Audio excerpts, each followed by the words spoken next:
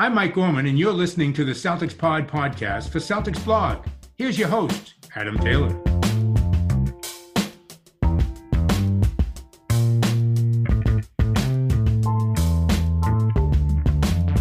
What's going on, everybody? Happy Friday. I hope you're all enjoying the week. There's been another Celtics victory. But before we get into that, I'm joined by my homies, my guys. The three-man weave is in full effect.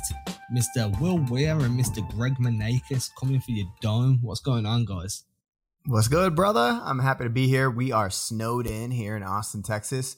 So I am a school teacher. I teach high school English. So I got a snow day, man. I got to tell you, being a teacher, snow day, just as good, maybe not, maybe even better than being a student with a snow day. It's been pretty sweet. Just been laying around all day, chilling, making content, watching a lot of Criminal Minds. I made about like 25. Well, I didn't make them. My girlfriend made them. Shout out Danielle. Made about 25 mini waffles and just been eating waffles all day. All right. That's a pretty good Texas snow day. Let's go. Three-man weave on a Texas snow day. Kind of hard to beat that. You guys using a waffle maker for these mini waffles or what's the process looking like? It's like literally a mini waffle maker that's about this big. So like the size of this microphone, like not very big at all. So like we have to make one waffle at a time. But like pretty much as Danielle was making each waffle, she would like put it on the plate and then I would eat that waffle. So like I was probably like one waffle ahead of the waffle maker. It's like giving a dog treats to like reward them.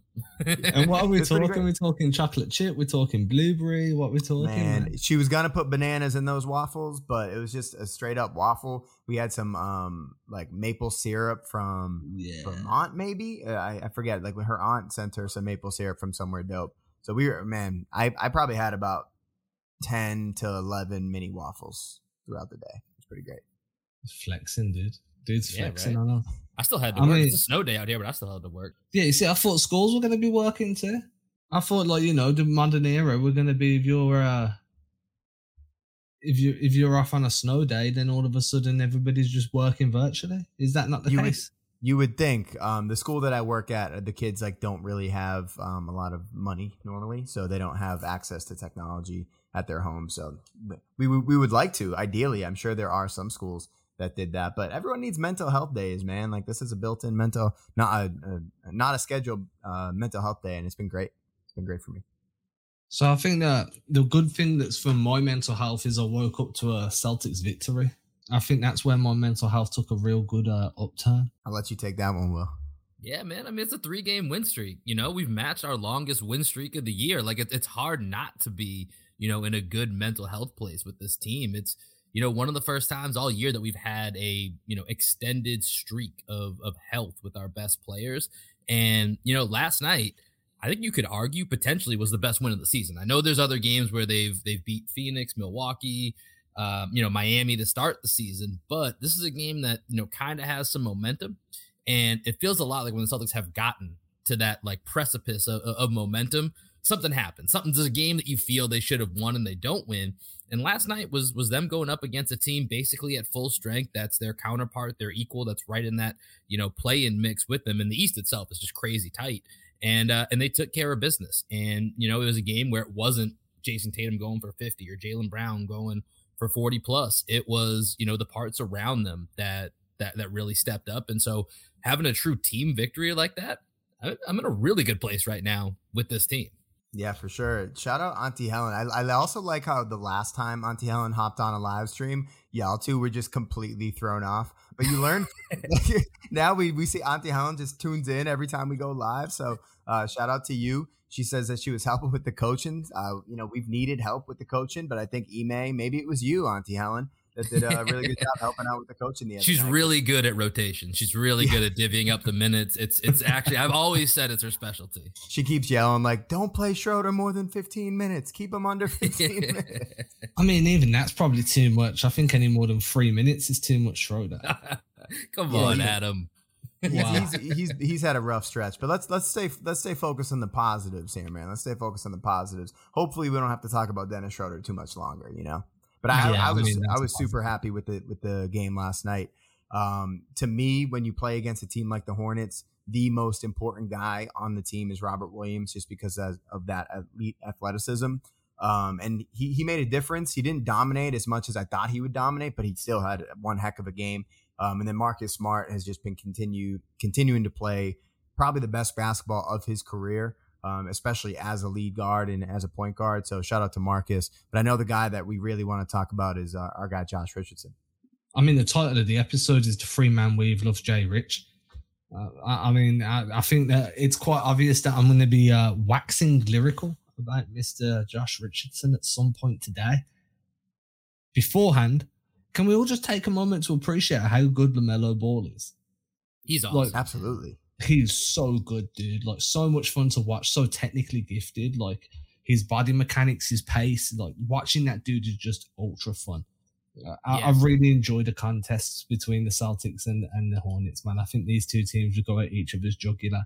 And, it would be hard to get this matchup in the playoffs right now. I mean, like I said, the East is super close. Maybe it could work out, but I would love, a playoff series with us, getting to watch LaMelo in those type of moments. And then for the Celtics and Hornets, when you think about the storylines, when you mix in Rozier and Hayward and all that type of stuff, like that would be a really, really fun competitive series.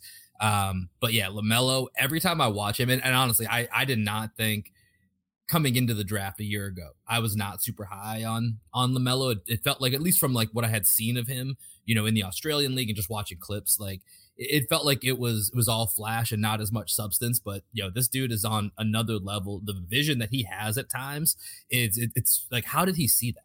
You know what I mean? Like, he makes you have those type of moments where you just shake your head and you're like, I don't know what else we could have done. Like, that was a pass that only a handful of guys can see that type of pass.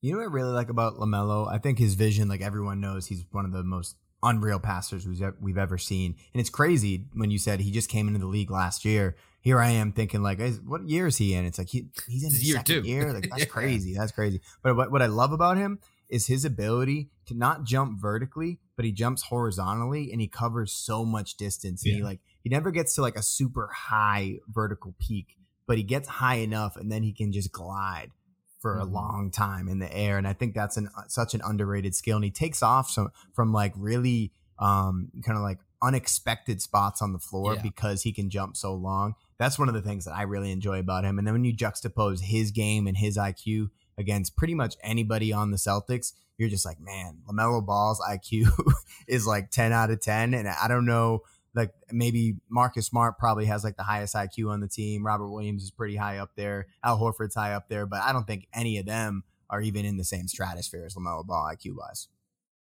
No, LaMelo's like ridiculously fun to watch, dude. Like, I really enjoy watching the guy. The one thing that gets me a little bit in the feels watching now is how they get to lean on Terry to close out games. And when you've been looking for a clutch guy in the Celtics, like, you're like, man, I've been big on Terry for a while. I think he had a down year in his second year with Charlotte, but he's kind of bounced back. He looked like he could get anywhere he wanted on the floor yesterday. What I did like was Udoka in the post games when they were asking, like, oh, you kept going, like, you had an 8-man rotation, you kept finding open shots. What did you do? He was like, well, when you've got a team that switches like Charlotte, but they're not very good at it, it's easy to take advantage. Like, you're not going to be a little bit more humble? Hey, like, brutal honesty, man. I mean, is he wrong? One of my favorite plays last night was we got Jason Tatum on the free throw line with Terry Rozier on him, like towards the end of the game. Like, I will take that matchup every single time down the stretch, So there's some truth to what he may say, some brutal truth to what he may say.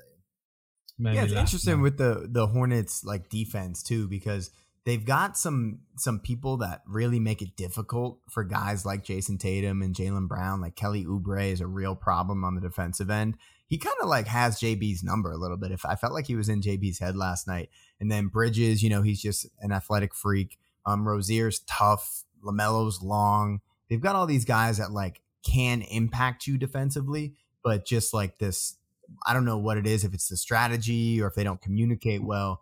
It does seem like you can get pretty much whatever you want, whenever you want. And this fact, the Celtics, Adam, this is my big number, the total passes number, 330 passes for the Celtics last night, resulting in 31 assists. And part of that is the shots are going down. But like, again, against the Hornets, that switches a lot. You got to move the ball. And then when you have the advantage in ISO situations, you got to take advantage of that. And that's what the Celtics did down the stretch.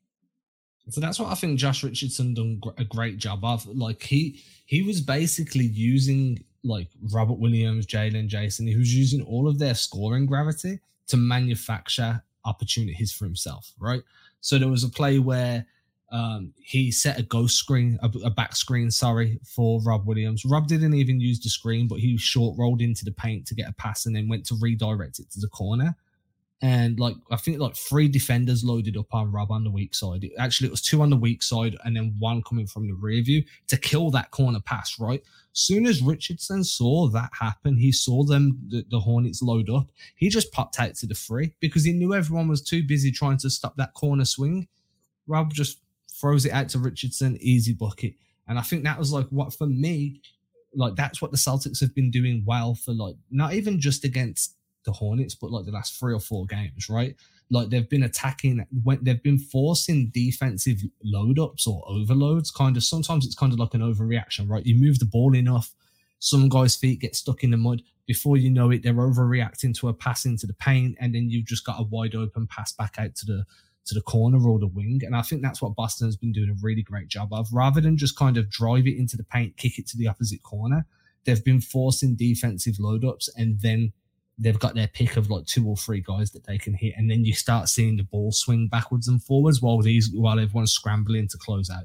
Yeah. When it comes to Josh Richardson, obviously I think last night the 6 for 8 from 3 is obviously gonna stand out when you look at the box score. And right now he's shooting a career high 41% for 3. But the simplest thing Josh Richardson does that I think makes the team just flow and work so much better, just his ability to cut. Just constantly cutting at the right moments and in the right places. And it just keeps the offense from getting stagnant. And I think we've seen that quite a bit this season where, there's been times where you just get either Jalen or Jason. I'm not trying to necessarily call them out because it could be anyone, that it's just kind of flowing through a one-on-one type setting. And even when we get mismatches, sometimes we just stop. That's the play. We've accomplished our goal. And Josh Richardson's the guy that will kind of keep it moving, keep that cut going. To your point, Adam, draw the defense away, create overloads, create mismatches. And so just that very simple element of him being a guy that knows how and when to cut, I think makes a massive difference with him on the court. Yeah, and I think with Jay Rich, he's never gonna shoot the way that he shot like that, maybe ever again. He was just money last night. I mean, he at one point he looked at his hand. He was like, "What's going on tonight?" He did the Shaq. Yeah, he did the Shaq. And with Richardson, it was really nice to see him have such a great game because he's been awesome for the Celtics in his role all season. And he wasn't great over the past 3 weeks. He was kind of struggling. He had his first real stretch where I was like, man, is it time to start playing Neesmith? Is it time to start playing Romeo? Should we move off of Jay Rich? And Will and I were actually having a conversation earlier, and we were talking about the whole Jaylen Brown, potentially requesting a trade, which I don't think is anything we need to be worried about right now. But if the Celtics want to be the best team that they can possibly be this year and next year, I think Josh Richardson is one of the guys that is very, very integral to what we're trying to accomplish. I think with him and Grant Williams as the 6th man and 7th man off the bench, I think that's a pretty solid top 7. And if we can figure out a way to get 8 and 9 in there, or even bump them down a number so that Richardson's the 7th man, Grant Williams is the 8th man, I think that would do wonders for this team. And that's where the trade discussions come into play. But I just love what Richardson brings to the table. And even last night in that one play, I forget who it was that he blocked, but the announcers thought that Rob Williams had got the block. And then they watched the replay back and they're like, oh, that was actually Josh Richardson who had the block at the rim. And that's one of the things with Richardson that I love is his on-ball defense and his ability to affect shots at the rim. I just think he's very underrated as a perimeter defender and basket protector when he's guarding in isolation. Yeah, I think that's one of the reasons why he's so valuable, right? As a trade chip, especially. If you look at the teams that have been rumored to be interested, you saw the Utah Jazz get brought up into a conversation on 2 days ago. Yesterday, it was the Minnesota Timberwolves. These are teams that need wing defense, and that's exactly what Richardson's going to give you. But he's also going to give you a bit of that ball handling that we've seen him do, where you can trust him to run a few pick and rolls on offense. He's going to give you the scoring from free, from mid-range. I get it. You're probably right. It's not going to be many games he has where he's that cash. This dude single-handedly outscored the Charlotte Hornets bench last night. Single-handedly. And this is the same guy that Minnesota were like, yeah, we don't want him. You know what I mean? And they were going to get him and Romeo. Do you know how upset I would have been if they gave away Romeo Langford as filler? personally, that would have it would have insulted me. It would have been an attack on you, Adam. Yeah, that's a personal attack on me, dude. Like, don't get me wrong, I'm a big fan of Malik Beasley. I think, you want to bring a flamethrower in, he's a good option. But for Romeo, dude, come on. Come on, I'm joking. Also, I'm joking can we constantly call him Malik Beasley and Malik Monk? Because I think that actually sounds way cooler. Malik. Sometimes I'll just like say it like in English and it'll just be like Malik. But but nah, dude, I mean, like when you look at what Richardson brung last night, what he's brung throughout the last couple of games, I think he's kind of definitely restored some of that value, because I felt like he'd built up some cachet, and then he had that rough stretch and that cachet started to dip again. Keith Smith had a really good point when he was on the podcast earlier in a few weeks back, where he was like, when teams are looking at Richardson, they're not looking at the last few months. They're being like, hey, you've been bad for 2 years. You know what I mean? You've been underperforming for 2 years.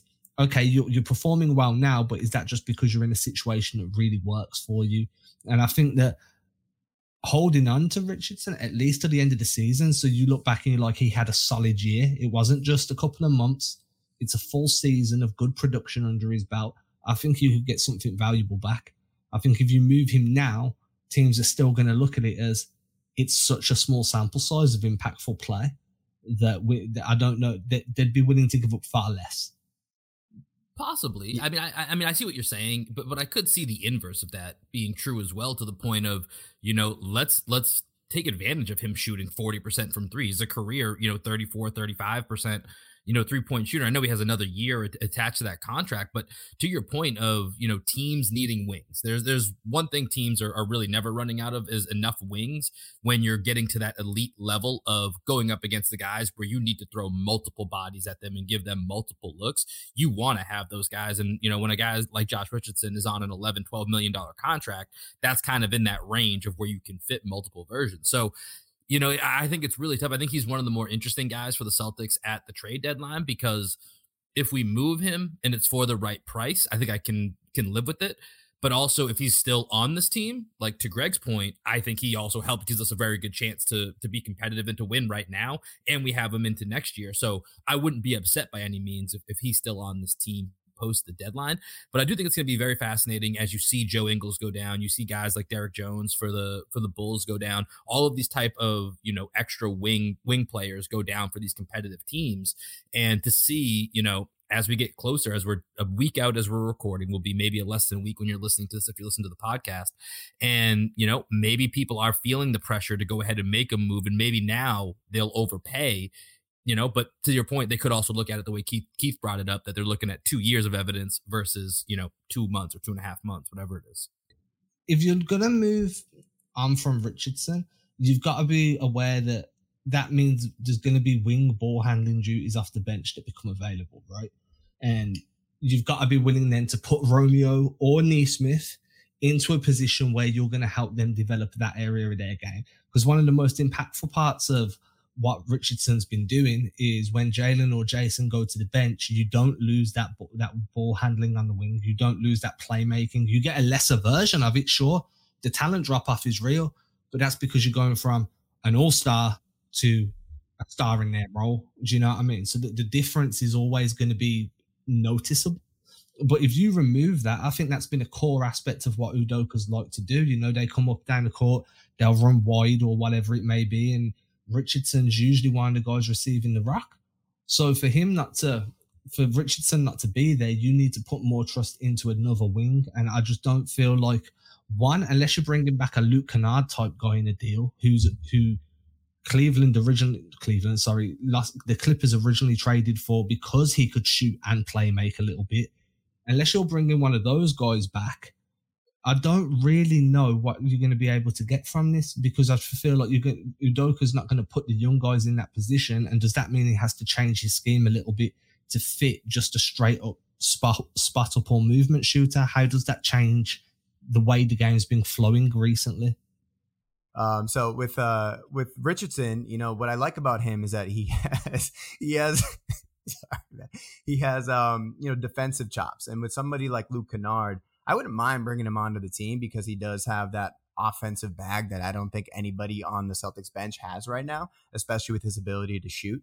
But but I think with Kennard, like, he's just not a great defender. And I think with Ime, you're going to need someone, whoever we trade for it, needs to have that edge where they can hold their own on the defensive end. And, you guys know I'm not a huge Norm Powell guy, but if we brought Norm Powell onto the team, he at least is very tough. He'll fight. And Luke Kennard, I haven't really seen that dog in him. And I think that's what I love about Josh Richardson is no one can say Josh Richardson is not a dog. That dude will fight and he'll go into the mud with you.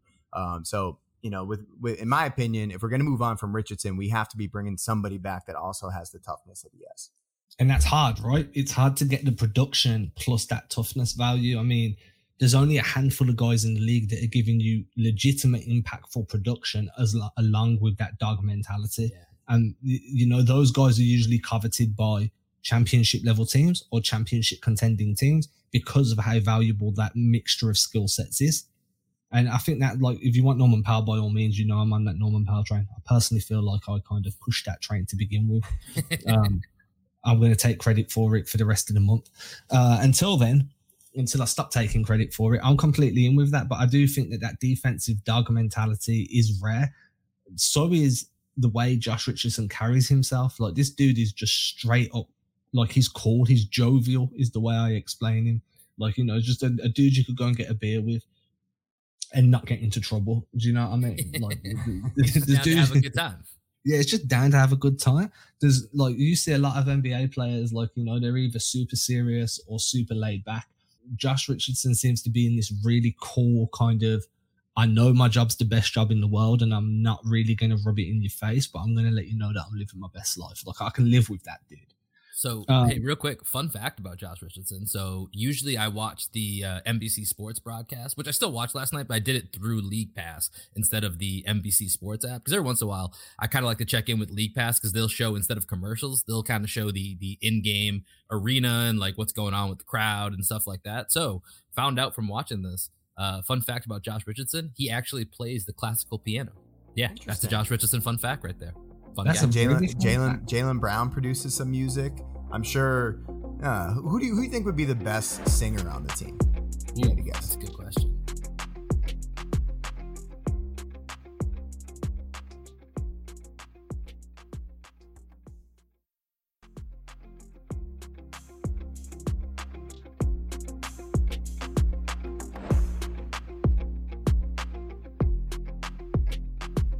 I feel like it'd be Marcus Smart. He's definitely got the biggest pair of lungs. He's just used to yelling. That is a good question. I don't know, man. But continue. I digress, man. I got you off your point about Josh Richardson. What else you got? Next time we bring a player on the show, we'll definitely have to find out who's got the best singing voice. I know I can probably try and make that happen because it needs to. We need to find out who the best singing. But we got to find out all the hidden talents. Yeah, all the hidden talents. I want to know if Marcus Smart does Brazilian Jiu-Jitsu, man. Because when I saw him wrestling with cancer during the bubble, he had some good moves, man. He had some transitions. Yeah, I'm pretty sure he does train MMA a little bit. I think for me, another one I'd like to know is who is the best musician in terms of who's the best drummer. Like, I feel like Grant Williams plays the drums. I don't know why.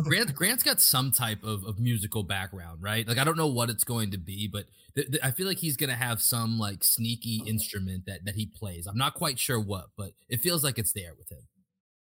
My bet would be JB. I feel like JB, because I know he plays the piano and he produces a little bit, so that I'd have my money on JB, just like putting out some bangers for sure. I'd be very happy if we could figure out who plays the drums, who plays the guitar. Yeah, what if Schroeder's like a German DJ? I could see that. 100%. Yeah, right. You could see that. Yeah, I mean, most Germans I've encountered have all been very big fans of, like, DJ, techno, drum and bass, liquid house, all that stuff. It's DJ like that. Dennis. DJ Dennis. I never pass. I always shoot. Okay, we've got too far off topic. Let's get back. Let's circle back. Oh, we're terrible. So I think we spoke enough about Jay Rich. What I do want to know is we spoke about Norman Powell, we spoke about Luke Kennard. One thing I keep telling everybody that I speak to, like I have some people DM me the other day, like, oh, how do you feel about the shooting situation? Buddy Hield, Norman Powell. I'm like, dude, one of the better shooters that was available, we lost out on because we had to use them to facilitate trading away Juancho. And that was Bryn Forbes. And I feel like Bryn Forbes. Because he does his job. He hits his threes, dude, consistently. He's not going to give you anything else. He's a single skill player, and you know my opinion on single skill guys during the regular season versus the postseason. But look how attainable he was. But my thing with him though is like if he's a single skilled player, which is what we're looking at, like Peyton Pritchard is a single skilled player who's kind of undersized. Like, would Ime even play him? You know, and this is the thing, right? Like, just the thing Peyton. is, I think, yeah, that's the thing, right? But I don't think Peyton's a single skill guy because Peyton can beat you off the dribble.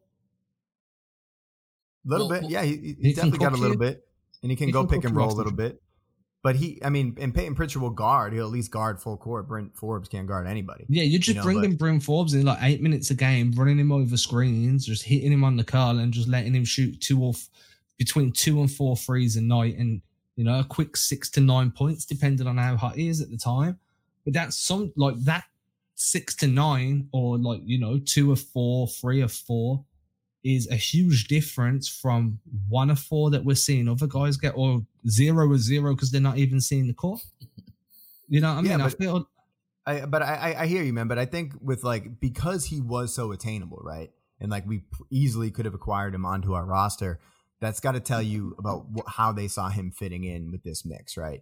So if we wanted Bryn Forbes, we could have had him, but Ime or Brad was probably just he just doesn't fit the philosophy that we're going for right now. So what I would imagine is that they hopefully holding out their chips for somebody who can shoot, maybe not quite as good as Bryn Forbes, but also can do at least one other thing on the basketball court. And, your guy, Norm Powell, definitely a guy that could do that. Doug McDermott, who's 6'8". He's a big guy. So Bryn Forbes is 6'3". So just somebody else that the Celtics could bring on that could offer that shooting skill set that just offers a little bit more on the defensive end or a little bit more of a playmaking vibe too. Yeah, I mean, for me, Forbes is just it's shooting on the super thin side of the margins. And I think that's part of what potentially Brad Stevens is trying to figure out. We talked about this last time, Adam, the crossroads that Brad Stevens is at right now. And, what is the vision for this team to be on track?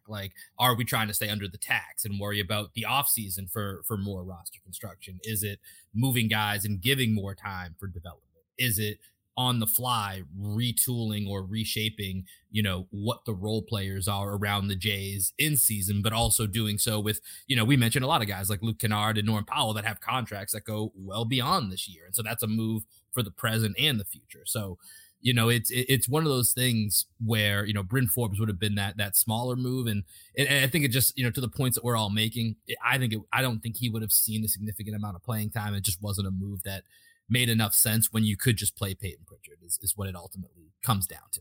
But it's the same thing about Naismith, right? This is it's the same argument. You've got a guy that's supposedly one of the better movement shooters in his draft class, one of the better movement shooters under the age of 23, say 24, and he's not getting any run. And now everybody's seeing him clank shots and they're looking at maybe it was recency bias that he was drafted because he had those good few games before getting injured and he'd struggled in his first season in college. There's people saying that he was never a great shooter to begin with. And all these different opinions are surfacing now because the dude's struggling. And I get it. People probably never looked into his scoring numbers beyond that 14-game sample size until this season when he's really struggling. But I think that until you give that guy rhythm, if you watched the press conference yesterday with Josh Richardson, and Josh Richardson saying the NBA is a big confidence league. It's a momentum-based league. If you don't have the confidence and the momentum, shots generally do not fall.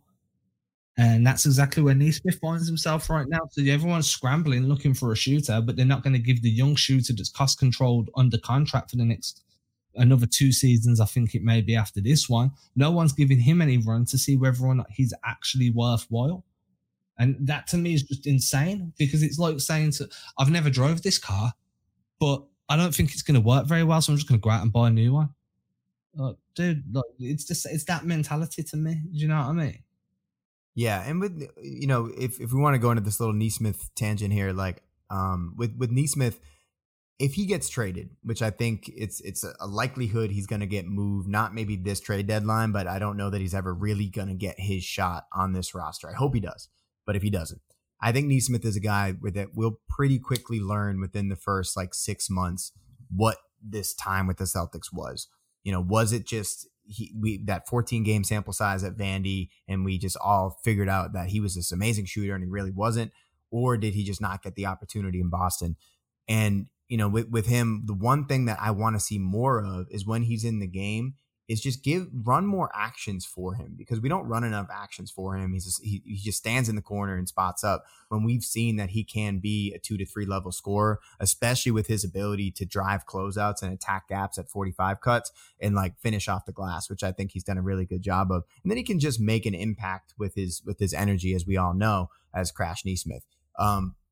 But I think with him moving forward, I just want to see either the Celtics give him a chance, give him an opportunity, give him a rotation spot, or we give him an opportunity elsewhere by shipping him out. Yeah, I agree with you guys a lot about the circumstances for Neesmith, but I do think there's part that has to fall just on the player.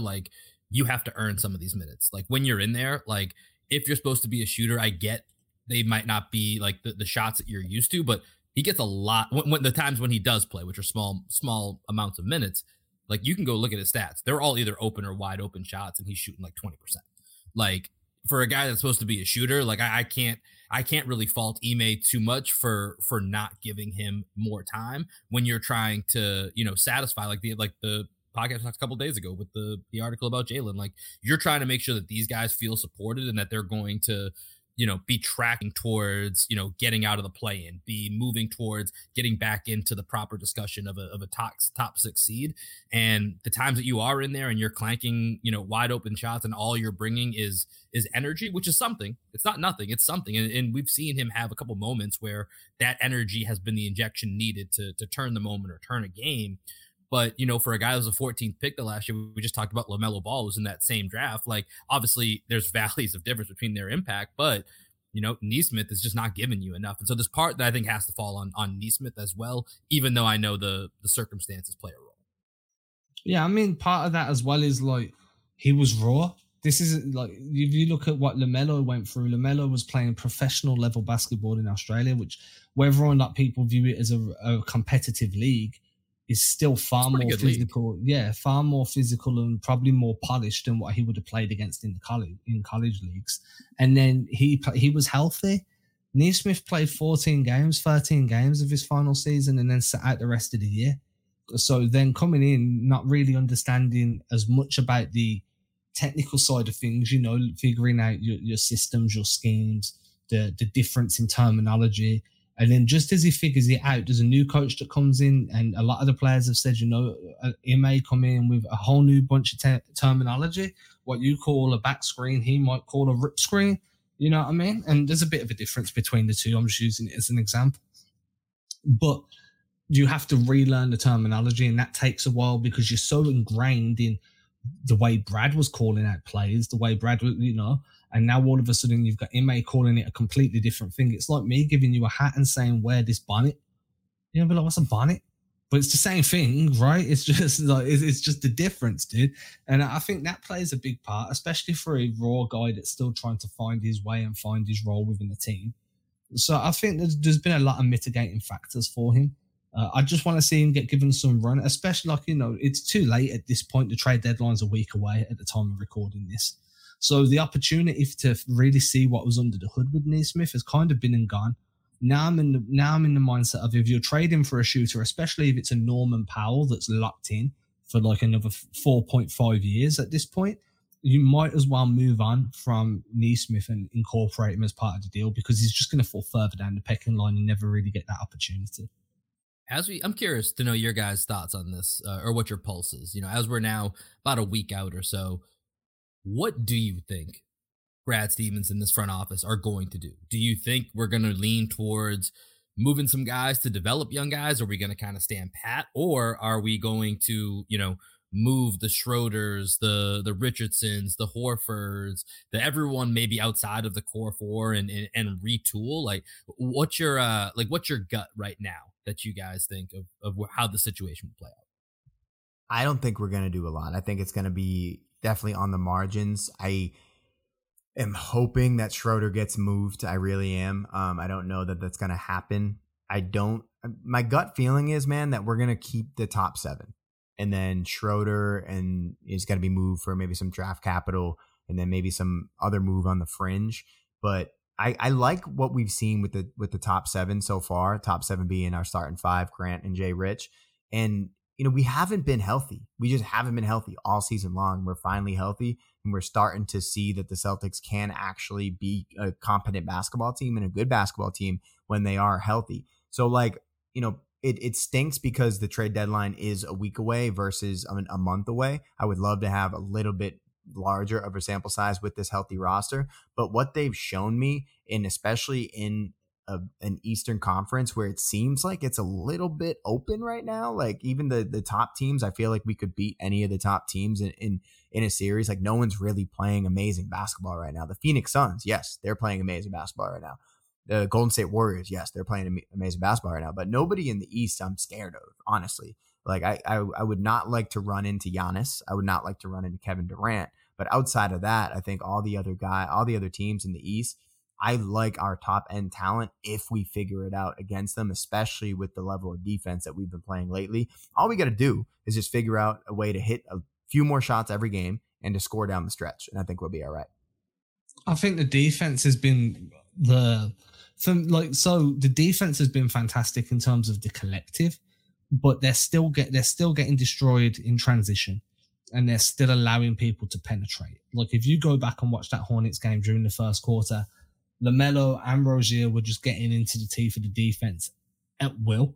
So I think that's another part of it as well, because good defensive possessions bleed into great offensive possessions. Again, it's that momentum and confidence thing. You get stops, your shots seem to fall. Brad Stevens used to say, when you do the right things, good things seem to kind of come back to you. And it's definitely true, especially with this Celtics team. If they get a couple of possessions where they don't get stops and a team scores on them, their offense seems to really take that hit. So another part of that to me is just figuring out how to shore up the areas of your defense where you're struggling right now. So transition and perimeter. Now they're using Rob on the perimeter a bunch, and that's helping a lot. I think that Rob's switchability 1-3-5 has been like one of the more understated developments of the season, because he's not biting on everything anymore. So he's a viable, probably is a better word. He's a viable option when defending the perimeter. Marcus Smart, again, is awesome at defending the perimeter, but they're using him more to defend mismatches in the post because of that switching scheme. So I feel like just if they do make another move beyond the shooter, another defensive-minded wing or guard that isn't like a specialist, they can still score, but they can hold their own on the perimeter would be valuable. And that's one of the reasons why I think since Richardson's been moved into the closing lineup, Boston have been able to hang with teams a little bit more down the stretch because they've got that extra defensive presence on the perimeter. So what is that? So you're thinking that they're going to stand pat, or like which avenue do you think that's leading? Yeah, I kind of went the longest way around. I was trying to like peel back the curtain a little bit. Like, I think I can follow what he's saying, but I'm not sure which path. So what I was saying was I weren't even looking if they were standing pat. I was looking more along the lines of what I'd want to see if they didn't get a scorer. But ideally, I want them to move Schroeder and stand pat beyond that. That's my ideal, just move on from Schroeder. I don't think one of the shooters that are being thrown around in trade discussions generally are available for what the Celtics are going to be willing to give up. Move Schroeder. If you can get somebody back, ideally, have it as a defensive guy because there's not a shooter available just for Schroeder. Mm-hmm. And then just stand pat. That was pretty much what I was doing, but I was just going a really long way about it. No, and that's kind of where I thought you were getting to, and that's I think that honestly feels more and more likely. I said this to Greg earlier, is like, all of these moves that we're talking about and, with all of these shooters, all of these different, salaries that can be moved out, like I think there's almost zero chance Rob Williams or Marcus Smart get moved. So I think that core four, just put them in the back of my mind. I don't think there's almost any chance that they get moved in the next week unless something just crazy happens. And the rest of it just gets real complicated. And to your point, Adam, I don't know that all the people that we're talking about, from Harrison Barnes, Norm Powell, Luke Kennard, you know, whoever else it might be, like I just feel like the Celtics are going to have, if it's really the Celtics versus a lot of other teams, like a lot of other teams are just going to have a better package, most likely, depending on, you know, what they're looking for. And so with that, you know, I think a lot of the trade deadline is going to be about moving Schroeder, getting a little bit of value, staying under the tax, and remaining mobile when it comes to the offseason and what you can do with those TPEs, what you can do if you keep all your draft picks and maybe add a second round pick, or, you know, or if you can get lucky enough to add some type of protected first round pick and what that opens up. That does feel more and more like that's going to be the case than it is that we see, you know, 3 new guys in the main 7-8 rotation a week from now. Yeah, and I'm still holding out hope for my Portland idea. I've adjusted it for you guys. No more CJ in the deal. Too much money. Norm Powell's in the deal instead.